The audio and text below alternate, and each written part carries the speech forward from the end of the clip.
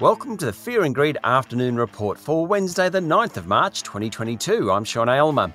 Every afternoon we bring you the 5 news items that you need to know about today. Story number 1, it's all about financial markets. Surging commodity prices threaten to send inflation much higher, with energy and fuel costs set to spike. Also, the floods along the East Coast will likely send fruit and vegetable costs up. Inflation and slower economic growth is now highly likely. That's what we found out from the Reserve Bank Governor Philip Lowe today. With that backdrop, the equity market actually did pretty well, finishing up 1% today to 7,053 points. Telstra led the way among the large caps, up more than 3%, while Commonwealth Bank and National Australia Bank both finished nearly 2% higher. Aristocrat Leisure jumped 4% after saying it hadn't been materially affected by the war in Ukraine. Aristocrat has 1,000 workers in that country. The gold stocks also did well on the back of gold pushing beyond $2,050 an ounce, close to a record high.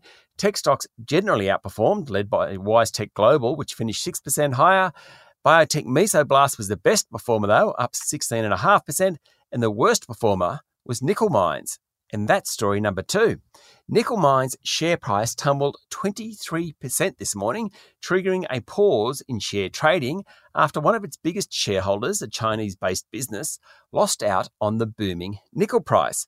According to Bloomberg, the shareholder shorted nickel, as in took a bet against nickel prices rising, and then watched the price of the commodity spike nearly 250%. Wow, that's how you can lose a lot of money.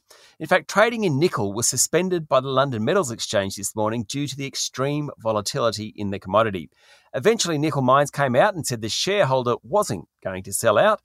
It started trading again. Other shareholders became more interested, and by the end of the day, it was down less than 5%.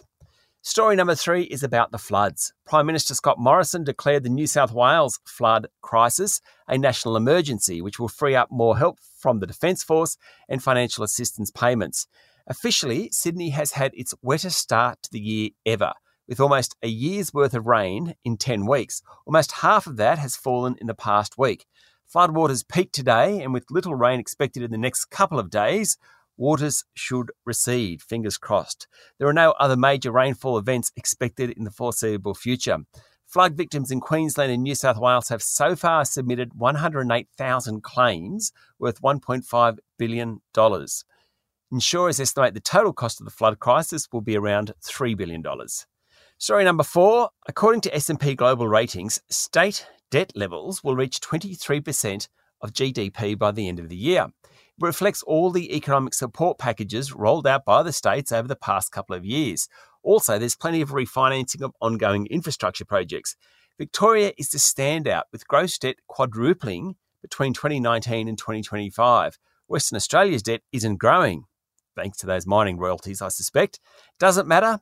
Well, yes, because that debt has to be paid back at some point. Something to worry about in the future. And story number 5, Apple has launched a new version of its budget-priced iPhone that's capable of connecting to 5G wireless networks. The new iPhone SE will sell for $719 in Australia and be available from March 18. Apple's also launched a new high-end desktop computer using its own M1 chips as it pushes to grab a greater share of the PC market. The Mac Studio starts at just under $3,000 Australian dollars. The goal is to push its share of the desktop market, currently at just 2.3%, closer to 17%, which is Apple's share of the smartphone market. That's it for the afternoon report for Wednesday, the 9th of March, 2022. Michael Thompson and I will be back tomorrow morning for the Thursday edition of Fear and Greed. I'm Sean Aylmer. Enjoy your evening.